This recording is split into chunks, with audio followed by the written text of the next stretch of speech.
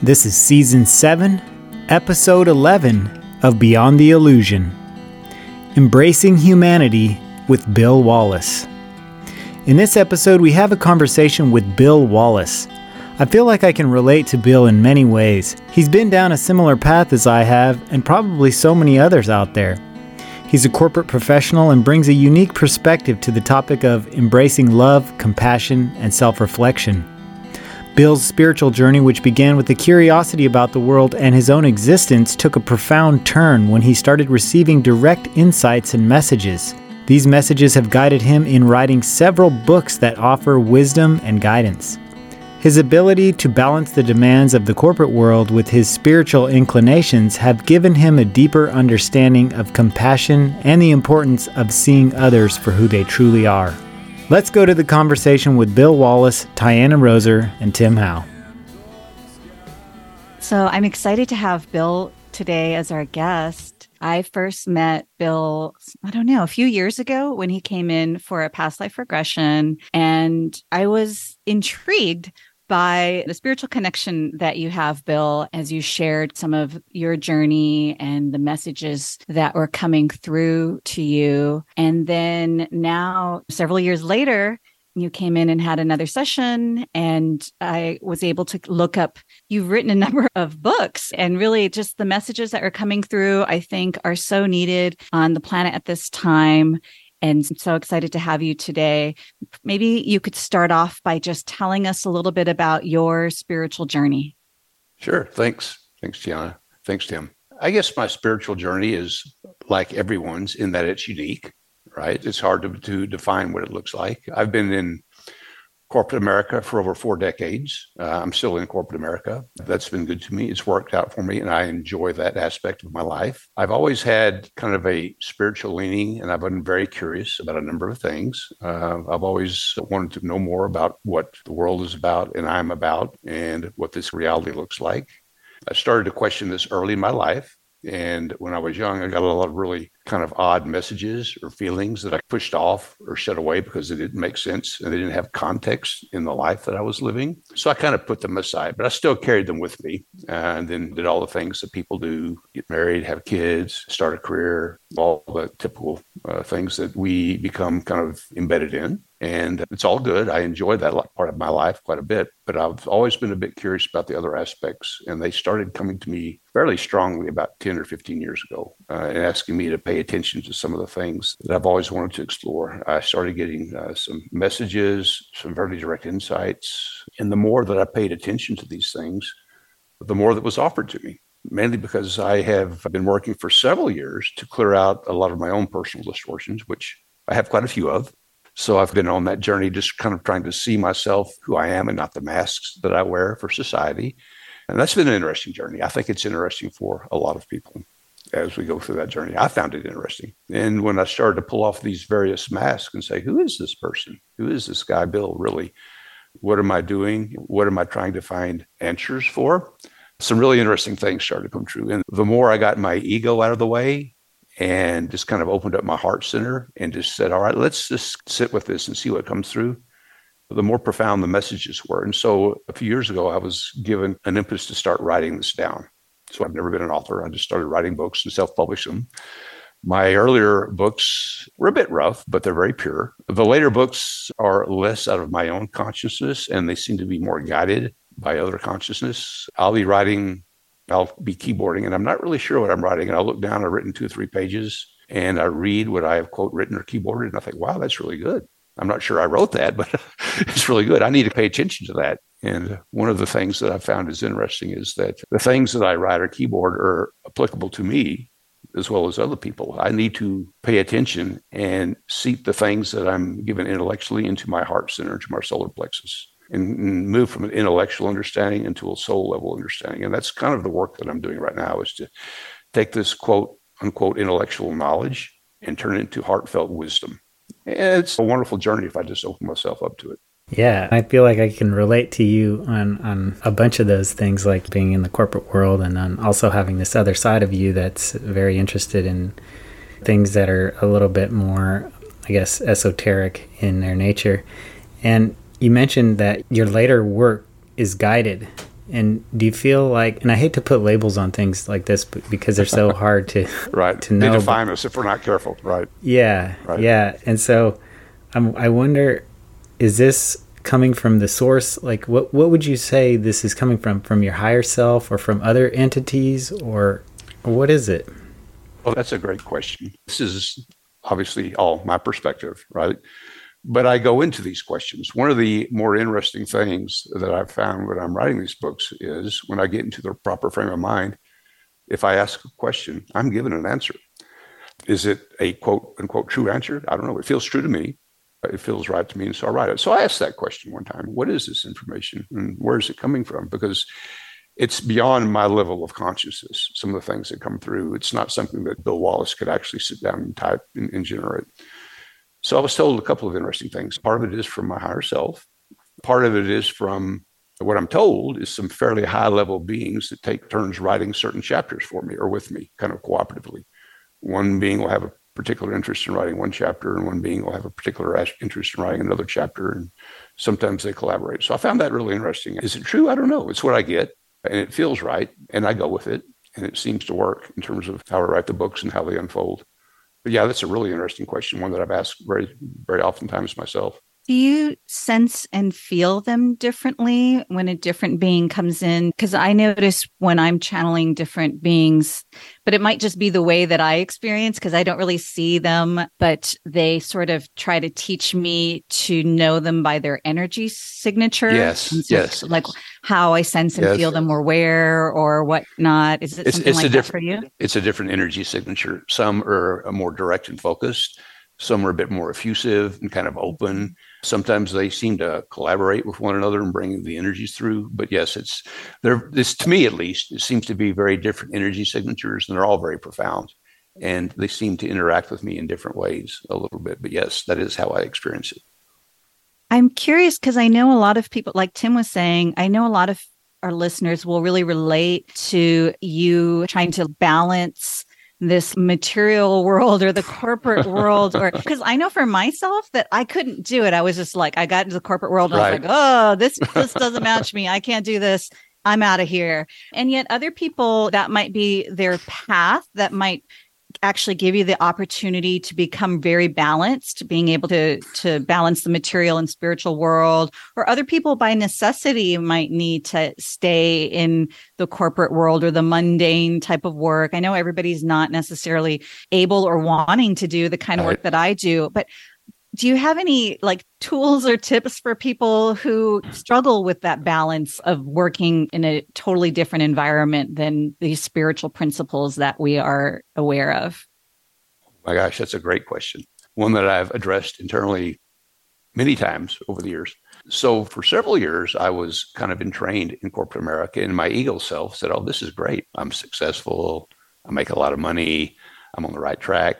But about 30 years ago, I began to get restless. And I thought, well, yeah, this is interesting. And I kind of needed to do it by necessity. We all have to make a living. And I was good at it. It was something I could do well. And so I continued on that. But I started opening up other aspects of myself. And I found that being in the corporate world, in a way, kind of acted as a bit of a wave guide or a channel to kind of force me to experience certain things that perhaps I would not have wanted to do. But it was really ultimately very beneficial for me. I had to look at some of my own ego-based issues that I had that are rampant in corporate America. And when I dealt with them in corporate America, I was reflecting an aspect of my own ego that I hadn't cleared. And ego is all over in corporate America, and I was not immune to that. And still not to a certain degree, right? But I thought it was really good for me because as I moved through making a living and running forecasts and managing teams and making numbers and just all the things that we have to do with the pressure of corporate America today, it kind of forced me to look at this ego expression in a more holistic way and soften it a bit and see people a bit more compassionately and see who they really are. And once I was able to see them a little bit more compassionately, I could almost see myself a bit more compassionately and accept myself. So it kind of forced me to find a balance that I'm not sure I would have found otherwise, in all honesty. And I thought it was, even though it's been a struggle at times, I think it was kind of a blessing if I look back on it now. Yeah, I think that's well put. A lot of people can relate to that. And I think our soul has a way of guiding us into those situations. I don't know how that works, but sometimes you'll find yourself in a situation where it literally couldn't have happened any other way for you to see yourself like that. And Yes, that's true. It's so weird how, and it can happen just so regularly too. Yeah, I think that's fascinating. So your messages that come through, are there themes that are playing out in those messages? Are there things that are happening right now that relate directly to what's being told to you through these, or that you're writing down through these messages? Is there something in particular now that we're going through that these messages talk about, or are they more generalized? Oh, great question, Tim. Thanks. The answer is yes. What I get is kind of a common theme in all of the works that come through. And the theme is one of, I guess to summarize, Earth is a school. Our souls chose this environment, this school, to expose ourselves to profound learning, to learning that we can't have in the higher planes simply because in an earthbound physical body, we are, quote unquote, constrained within our current level of consciousness. And we kind of are forced to go through certain lessons that we might not want to go through if we had the ability to kind of obviate our constraints or our difficulties. So we choose this lifetime, we choose these experiences to go through and learn things that are fairly profound. And we've done so, in my belief system, hundreds or perhaps even thousands of times, depending upon how many times we've reincarnated. And one of the messages that I'm getting right now is that this is a pivotal time upon Earth, Gaia. And Gaia is awakening, and there's a large aspect of humanity that is collectively awakening.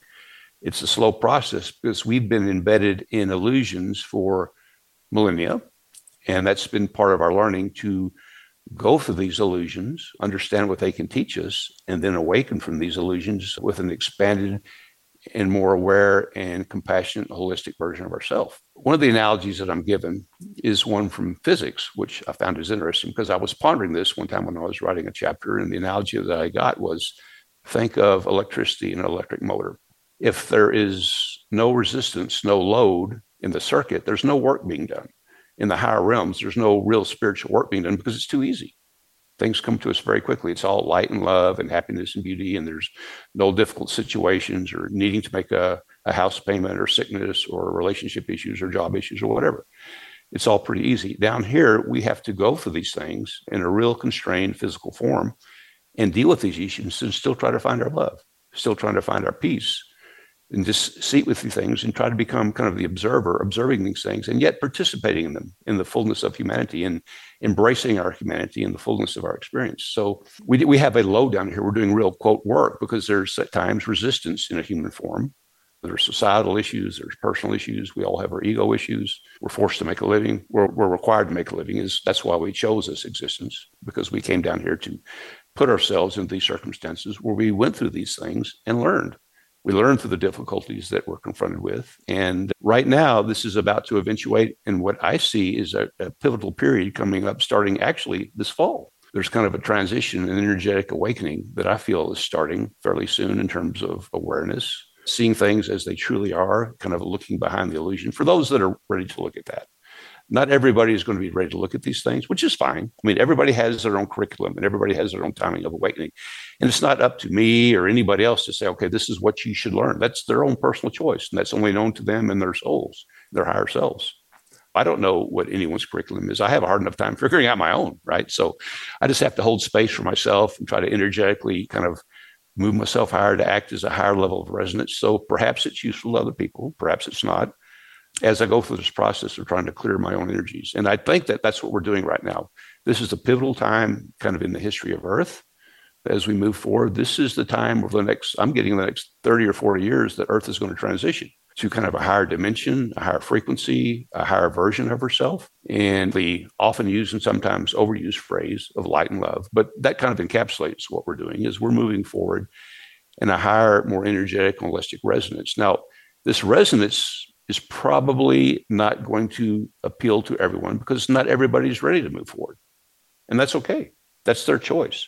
That's their own perfect and personal curriculum. And it's not up to me or anybody else to determine what that is. That's their soul level choice. And if they're not ready to move forward, that's fine. What that may lead to is a bit of a bifurcation in society where the more aware and awake people may go forward on one path, and the other people who are not ready to move forward go on their separate path, kind of continue the illusion. And that's actually fine. Part of the soul's choice, and that's part of the source's plan for us all. One of the things that I'm told is we have to be careful And as this transition or bifurcation continues and starts this fall over the next several years, is to not buy into polarized narratives. There'll be a lot of polarized narrative being proffered by various groups. And all that does is keep us apart. And it, not only does it retard the collective awakening, it retards our individual awakening. And I struggle with that. Sometimes I get polarized. Oh my gosh, how can that person say this? Or how can that group be doing that? And then I step back and say, well, that's my ego talking. And I just need to understand that's just a polarized narrative expressing, and just let it go away and float away and just observe it. And the more often I'm able to do that and just realize it's this polarity expressing out of my ego, the easier it becomes to attenuate. And I think that's the challenge that a lot of us will be faced with this fall and over the coming years, is to not attach the polarized narratives that'll be proffered by various groups of people as we start this awakening process. But it's a very interesting time, and I'm very excited about it. I think good things await us, honestly. What are some of these illusions that you feel people will be awakening to? I guess one is, like you're saying, that there is sort of this false polarity in that we need to choose sides kind of thing. That's a big one. Are there other kind of big illusions that you see people waking up to this fall? I do. I see the beginning of that this fall. I might language it a little bit differently. I don't know that I would say, quote, choose sides. I would just say kind of energetically resonate what feels comfortable with us. And the verbiage choosing sides kind of has a polaric connotation. And my view is that we don't, quote, choose sides. We just align with what feels right for us energetically and hold space and love ourselves and love people, which has been a personal struggle of mine, in all honesty. Sometimes I think, oh my gosh, how could you think that? Can't you see what's staring you in the face? And then I step back and say, well, they're perfect where they are. But some of the illusions that I've dealt with, and that I think that others may be dealing with, is the fact that to a large extent, our media is kind of controlled. There are interlocking agendas that kind of push out a narrative towards the media. And this is the messaging that we were being conditioned to believe. And it's kind of all inclusive. All the media moves in lockstep. They kind of have the same talking points. If you run the chain, and I wrote a book about this, Awakening Our Discernment. If you run the chain on this, they're all controlled by the same groups behind the scenes and the same money centers, because there's a certain message they want to push out to kind of make us more subservient to the narratives they're trying to push. And one of the things that I thought, it's kind of curious, why is that? I mean, what's going on with that? What's the point of trying to control us or push certain narratives? Well, my own personal view and what I've been given is that there are certain forces, both incarnate and disincarnate, lots of people, lots of powerful individuals, and certain disincarnate energies that kind of want to control this earth plane, had been controlling and trying to retard our awakening for a long time. Millennia, in fact. And so you question, why is that? What's the point? In free will universes like this one, we're all given choices. And we were given the choice to come down here and be embedded in an illusion, a particularly poignant and sometimes very deep illusion. Certain entities and certain energies came down here and became embedded in this illusion and got lost in it. They forgot who they were. They forgot their connection to source.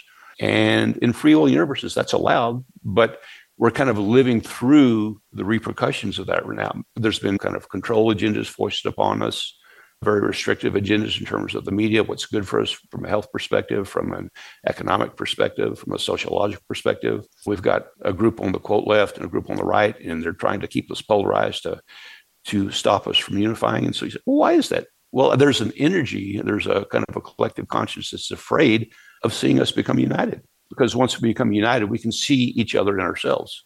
I mean, there's really only one consciousness expressing. There are separate fractals of that consciousness in terms of individuated beings, you, me, everybody else. But at the highest level, there's only one consciousness expressing the separate fractals. And certain fractals of source who've become very distorted fear that unity because they've lost their own personal connection to source and humanity. They've forgotten who they are. And so they see perhaps that they may be threatened. Their sense of self, which has become very embedded, they've developed a very strong sense of self, a very strong sense of separation. And so that's kind of how they go through this world. And so they put that sense of separation himself up there very strongly and try to kind of continue that mechanism of control and keeping us in darkness and illusion because they fear our awakening. And for several years, I used to get upset about that. I used to get angry. And then I realized that they're actually doing us a service. They're coming down here and they're anchoring polarization on one aspect to give us a contrast, to show us what, quote, light and darkness is. Without that contrast, how do we know?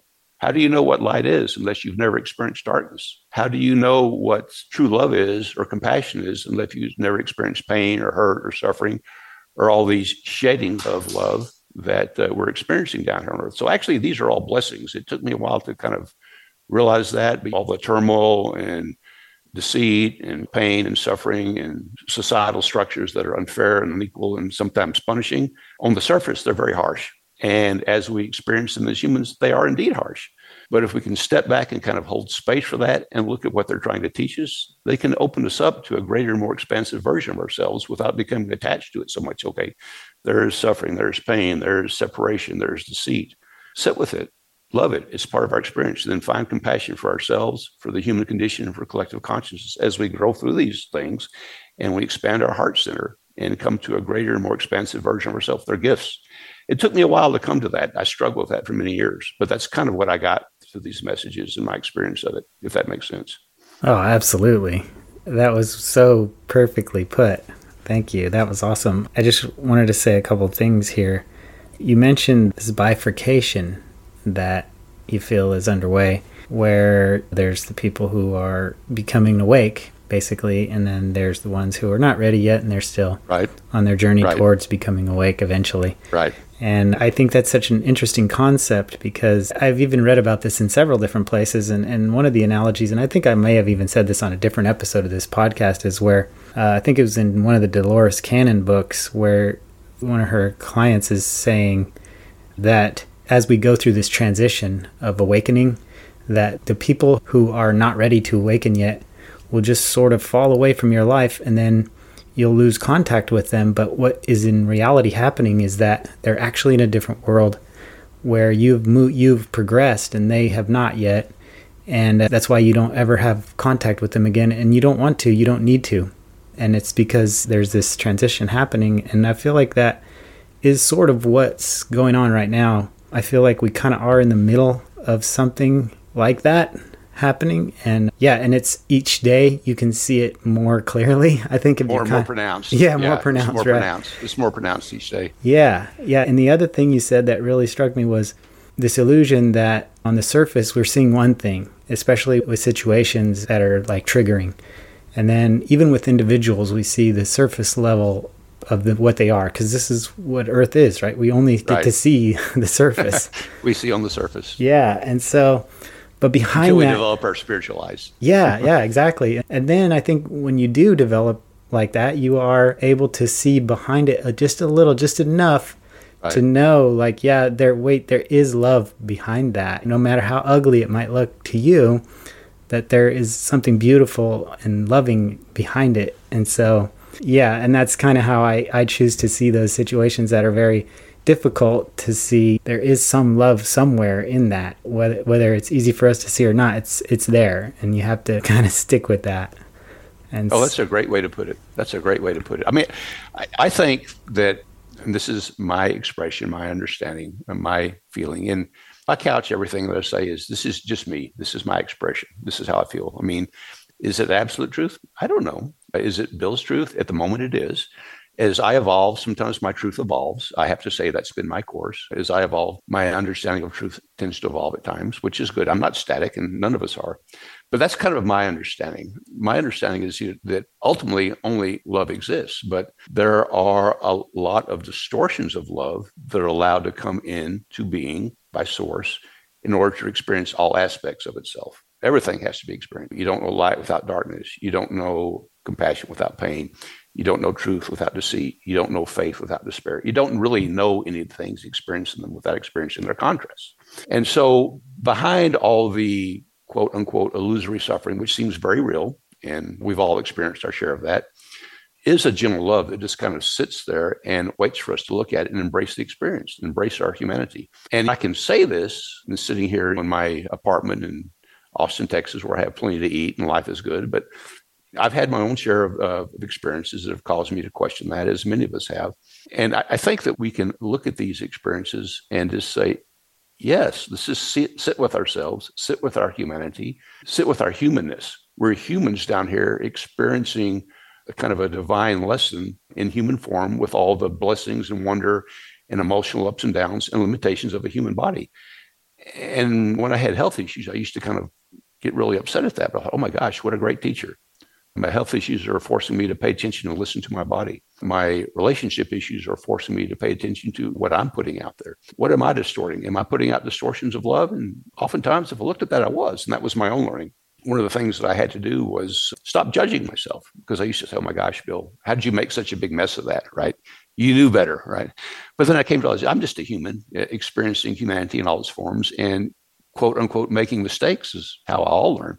And so if I hold these energies or quote regrets or judgments of making mistakes, all I'm doing is holding old energy that I've just worked through. It's just old energy, it's lessons, it's learning. It's all beautiful. It's all beautiful.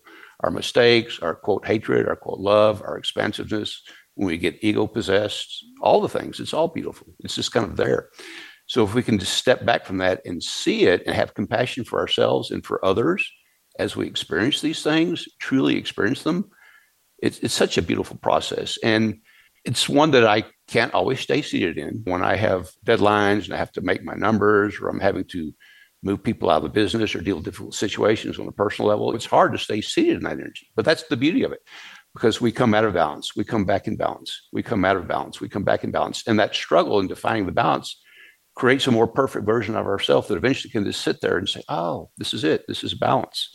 This is being in balance. This is falling out of balance, and just observing that and experiencing the richness of it without attaching to it too much. And I still struggle with that, and I probably will, but it's much more poignant now when I can have that perspective, if it makes sense, and just looking at it that way, if that makes sense. That's my understanding of it. I really like your balanced perspective in the way that you're sharing things. I've gone through some of those stages as well in my evolution. And I think they're common stages where on the spiritual journey, there's a point maybe where at first it's like, oh, it's all love and light. Right. And oh, there's darkness is an illusion. Right. And yet you're needing to, like, while we're here in the human experience, embrace that. Like you said, we came in to experience duality, and there's a value and a purpose in the dark and the challenges and the struggle and the suffering. And if we can really hold space for that, then we can get the gifts of that. Right. And there's also a stage where then you're like, oh, darkness does exist. And then there's a fear stage of that, right? There's like, oh my gosh. Yeah, what's happening?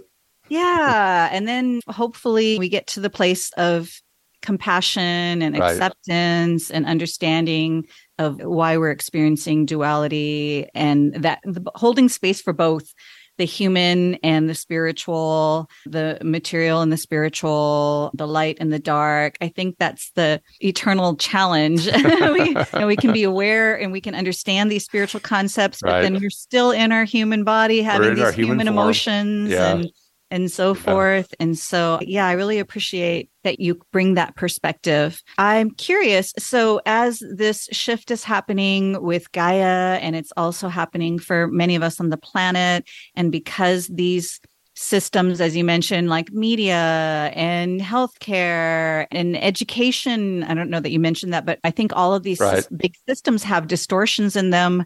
And so as this shift is happening, what are some of the ways that perhaps you think that these systems might change, or what might the new paradigm look like that's more aligned with this higher frequency? That's a great question. Years ago, the very first book that I wrote addressed all of that. I was called to write it. And that book was actually written a little bit more out of my own consciousness, but I had a lot of help. But I think that our external reality is just a manifestation of our internal states of consciousness. So once individually and collectively we raise our levels of consciousness, we will be able to externally manifest newer and more holistic socioeconomic constructs. And I think those constructs will look quite a bit different than the ones we have today. I think the process will be probably 3 or 4 decades long. I don't think it's an immediate process. It is a process. It'll take a while. I think it'll be profound, but I think we will be given time to adjust and move towards these new socioeconomic models, spiritual models, educational models, governance models in a more holistic way and in a thoughtful way. I do think that certain people and certain energies will be resistant to that just because their levels of consciousness won't be ready to accept and resonate with these particular new models, but that's okay. Again, that's their choice. That's the level they're on. The analogy I was given, there are third graders and there are PhD students, and everybody's loved. You can't differentiate on the goodness or the badness of a third grader versus a PhD student. They just are where they are. We've all been third graders. We've all been first graders. It's kind of a judgment to say, okay, they're not as spiritually advanced. They're just who they are, as we are who we are. We're all reflections of Source. And I think as we move through this transition over the coming decades, we will start to resonate higher and have more collaborative socioeconomic systems. I think we'll have more community models of living. I wrote another book about that, actually, in terms of communities, because I was guided to write what that may look like in the future, and I did. In terms of how we live more cooperative lives, our currency systems seem to shift and become a bit more holistic. Our manufacturing systems, our food production systems, how we relate to one another, how we exchange work, how we exchange energy. We have kind of a common knowledge, many of us do, about how we used to live kind of in a cooperative model in either villages or small towns. It's only in the last 150, 200 years that's been obviated from humanity collectively. We've migrated to these large megacities, but for thousands of years, we lived in a cooperative model for most of humanity's experience. And I think that collective knowledge still resides within humanity, and I think it's going to kind of be offered back to us. I think first a little bit out of necessity, because some of these current socioeconomic models are going to a little bit decohere over the coming years. And I say that with a cautionary tale, is that's not meant to drive fear. That's just meant to drive awareness that our current models are just not sustainable.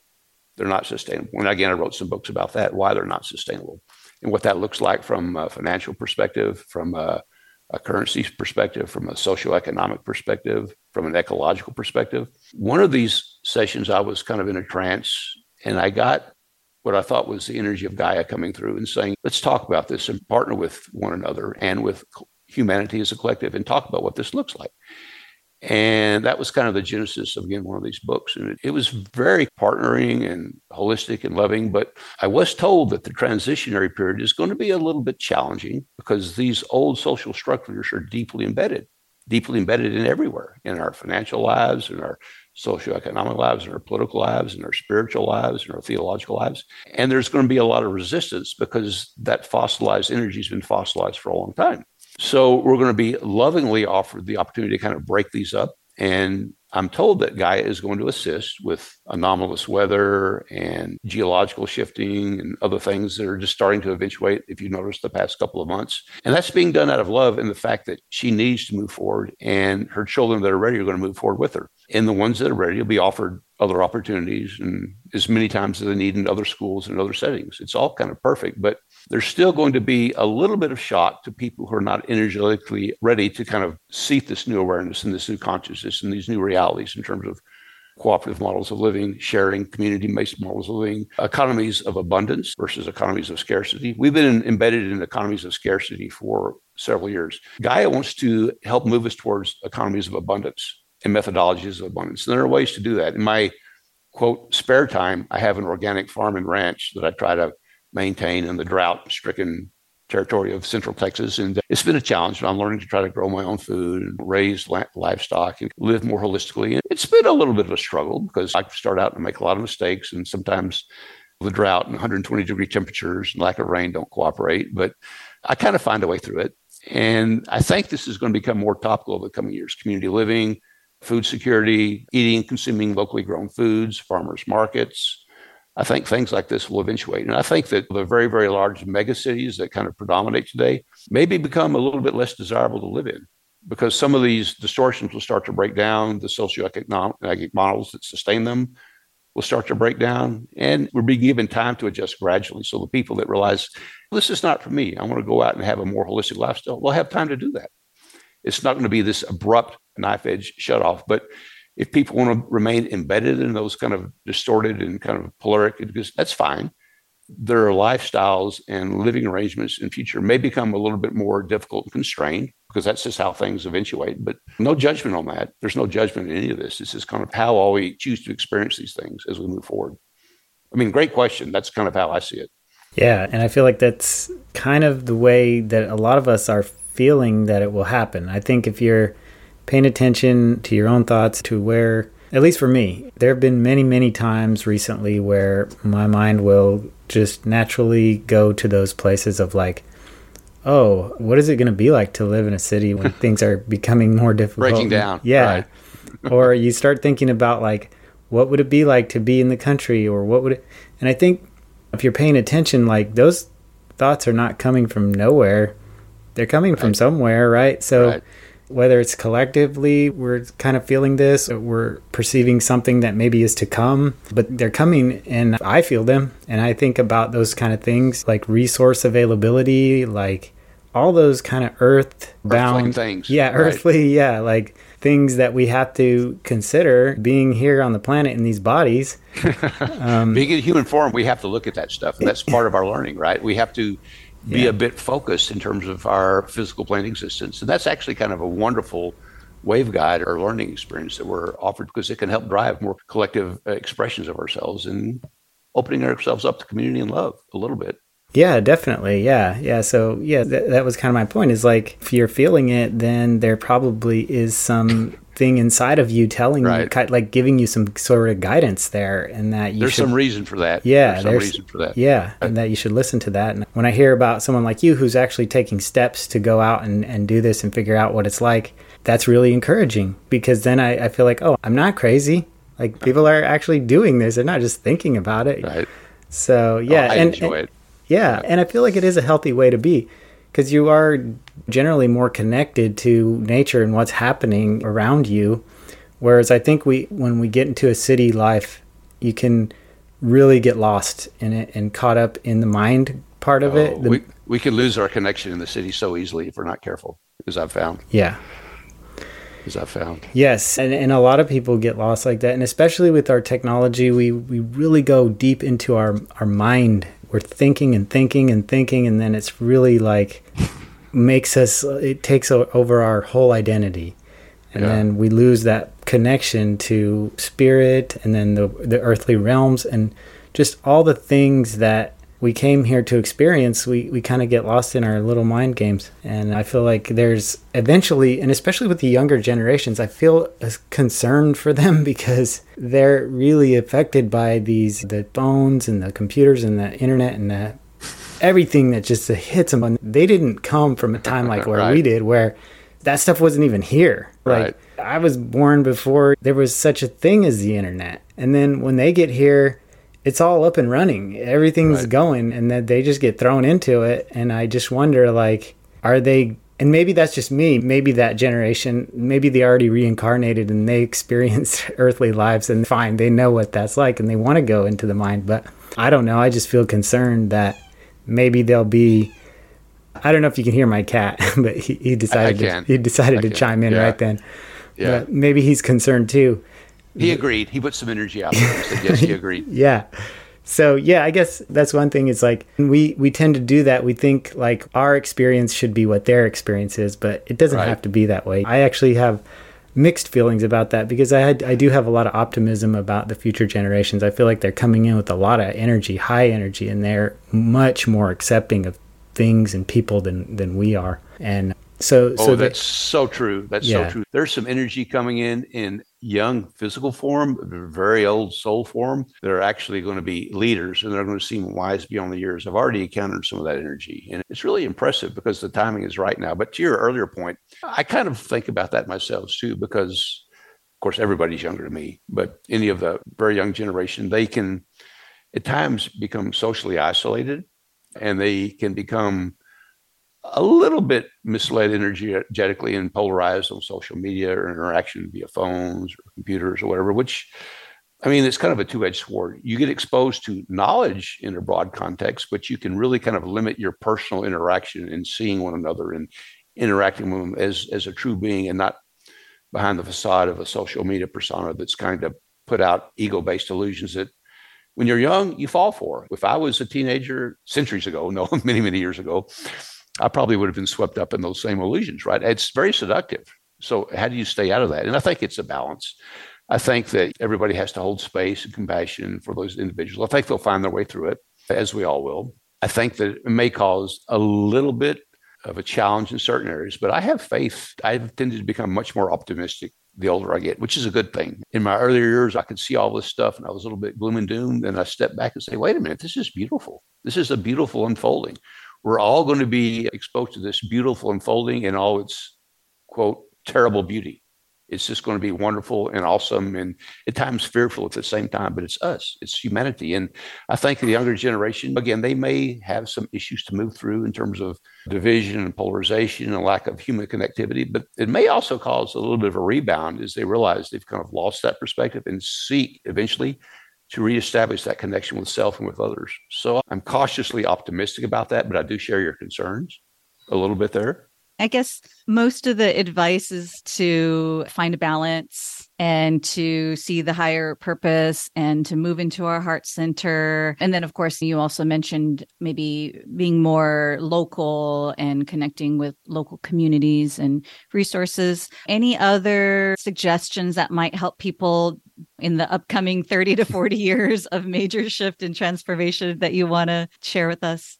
Oh, what a great question.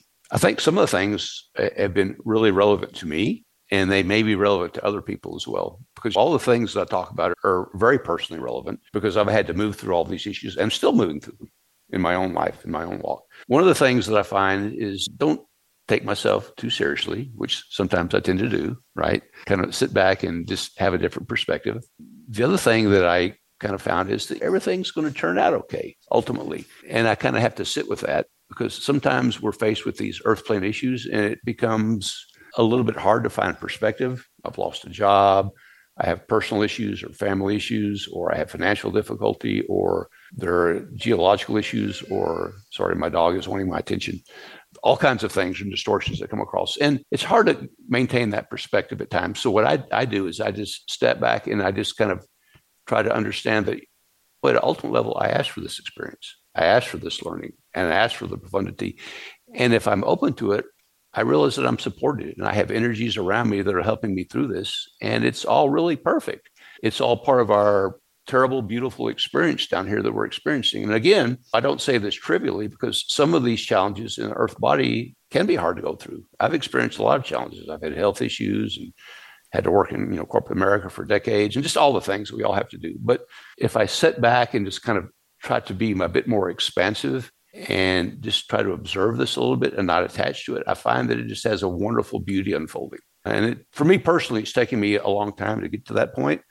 I think that there are other beings, energies. To Tim's point, I think that some of the children that are coming through, you get to that point immediately because they're not embedded. They're a little bit higher vibrating and resonant souls. And I think in some ways they might be able to help us make this transition over the next 30 or 40 years. I think you're going to see some amazing things. So my advice is just for me personally, I don't know if it's relevant to other people, but for me personally is to just kind of breathe and sit back and acknowledge my humanity, acknowledge the quote, good, the bad, the ugly, the perfect, the imperfect, acknowledge all of it.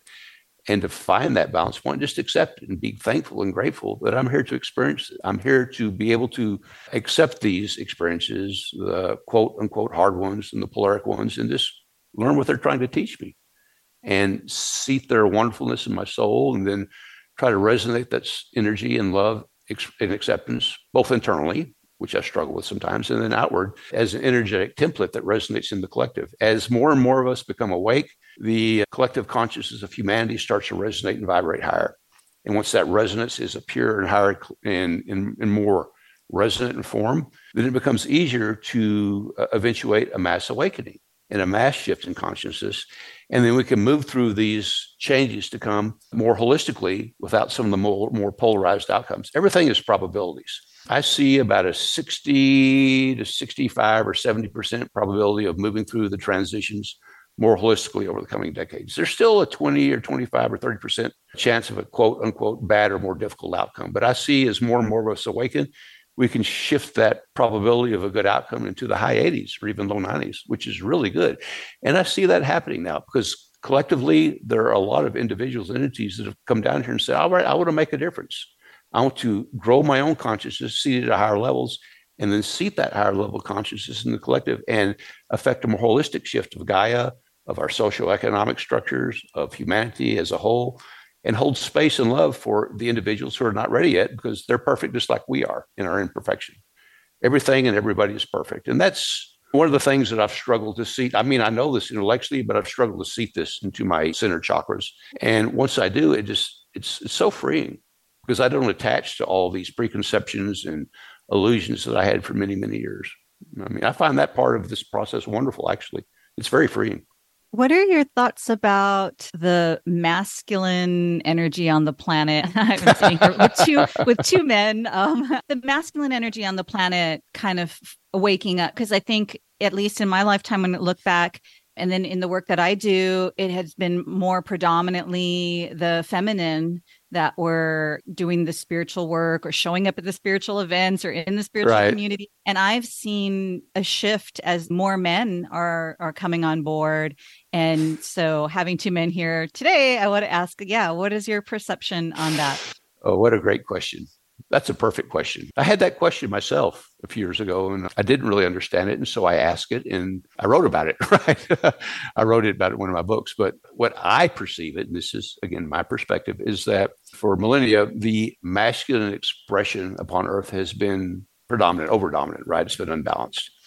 And it's led us into these very polaric expressions of division and wars and strife and organizational structures that are very masculine in nature. It's not that masculine is bad. Masculine is perfect, just as is feminine is perfect. It's when masculine comes out of balance with the feminine that we get these distortions. And so the masculine energy expressing upon Earth, in my perspective, has been out of balance for a long time. And as a result, it's caused a lot of these polaric narratives that we've had to navigate over the years. What I'm seeing now is a rebalancing of the masculine and feminine and recognizing they're both aspects of our higher self. Our higher self is not masculine or feminine. We take on masculine and feminine expressions in order to explore different versions of ourselves and explore the polaric nature of source and of Earth and of the universe. But at our core, what we do is we have a masculine and a feminine expression, and we learn to integrate these things in a more balanced and holistic way. The masculine needs the feminine as a nurturing aspect of itself, and the feminine needs the masculine as a more projecting and forceful version to both expand and explore ourselves in the universe and then integrate those expansions and those experiences and those explorations. So I think you're seeing the masculine energy start to recognize this to a certain extent and realize that it needs to come in contact with the more feminine expressions of its energy. And that's not necessarily a gender expression. Males and females both have masculine and feminine aspects. It's almost irrespective of gender, although masculine energy does tend to predominate in males, but that's a generalization. We all have masculine and feminine aspects, and we're learning to balance those somewhat irrespective of gender. And I'm seeing a bit of a balance coming through, and it's kind of heartening, right? I think we're starting to move forward and recognize our yin-yang, masculine, feminine aspects, and just integrate that on the dance of, I move forward in the projecting and expressive and forceful masculine expression. I come back and have the nurturing aspect of the feminine. And how do I balance that? And I think not all men, but a lot of men are starting to realize that aspect of themselves has gone missing, and they're wanting to connect with the fullness of their soul level expression. And I think that's what, at least what I'm feeling. I don't know if you're seeing that, but that's what I'm feeling. Absolutely. I couldn't have said it better. That was very well put. But I actually am going to have to run pretty soon, and it looks like the time is actually really close to being up. So thank you so much for taking the time out of your day to talk with us, Bill. That was really great. Yeah. This is a great discussion. This is great. Yeah, I loved it. And can you please let our listeners know where they can find your books, or if they want to find out more about you, is there anywhere they can go, or? Oh, yeah. All of my books are on Amazon, Barnes & Noble, iBooks, all the platforms. My latest book kind of is picked up by a division of Hay House. They're all out there. So you have to be careful. If you search on Bill Wallace, many times you'll find a children's author from Oklahoma who's very popular. And so you never really get to me, right? But it's best to search on titles like Finding Profound Source-Centered Guidance is one title, or Awakening Our Discernment, or Our Greater Truths. There's a lot of titles out there. Unity Proposition was the first book that I wrote. Another one was Love Letter to the Universe. So it's best just to go to Amazon and search on the titles. Again, if you search by author. We'll put a link to you probably have an Amazon author page. Actually, I don't. I just have a listing of all my. Okay, we'll put a link to your listings. You should create one. I probably should do on Amazon. Okay, I'll do that. I didn't even know that. Possible. Again, I'm just kind of doing this because they said write books. I haven't really monetized them. They just said write books. So I'm writing books. I don't even know what it's about, really. I'm just doing it because they asked me to do it. It's kind of a thing. Yeah. Well, also, I'm really thankful for your courage to come today. I know that on my journey and a lot of other people's journeys, the whole kind of like coming out of the spiritual closet, if you have this whole corporate life, and it's like, when you put yourself out there, and now anyone can find this podcast and hear your spiritual ideas that before you shared distinctly with this person or that person. There's sometimes maybe a little bit of fear around that, and yet it's so freeing. And so I think this is the first step, and you'll probably have lots more podcasts that you'll be on and people reaching out to want to hear your perspectives. Well, that's interesting because I'm told it's time. And so I'm just trying to open myself up to guidance and have a little bit of faith and trust. I don't know. We'll see. It's a great journey. I love it. Yes. Thank you so much. Thank you all very much. This has been wonderful. Yeah. Thank you, Bill. Thank you for listening to this episode of Beyond the Illusion. I'd like to say thank you very much to Bill Wallace for taking the time to talk with us and for sharing his gifts and knowledge with us. If you'd like to find out more about his books, you can search for him on Amazon. I was able to find one of his books, Finding Profound, Source-Centered Guidance, as one of the top results. I'd also like to make a special announcement. Our guest from episode 8 of this season, Barbara With, is having a live in-person event on November 10th and 11th in Austin, Texas, where she'll be hosting a channeling event and a conflict resolution workshop. I highly recommend this event, and if you haven't heard the episode with Barbara yet, please check that out as well. It's episode 8 of this season. Thanks to everyone that made this podcast possible. Produced and hosted by Tim Howe and Tiana Roser. Music by Casey Henson. For more information about us or to access past episodes, please visit beyondtheillusionpodcast.com. Please remember to subscribe and leave a rating wherever you listen. This really does help other people find us. Thank you and take care.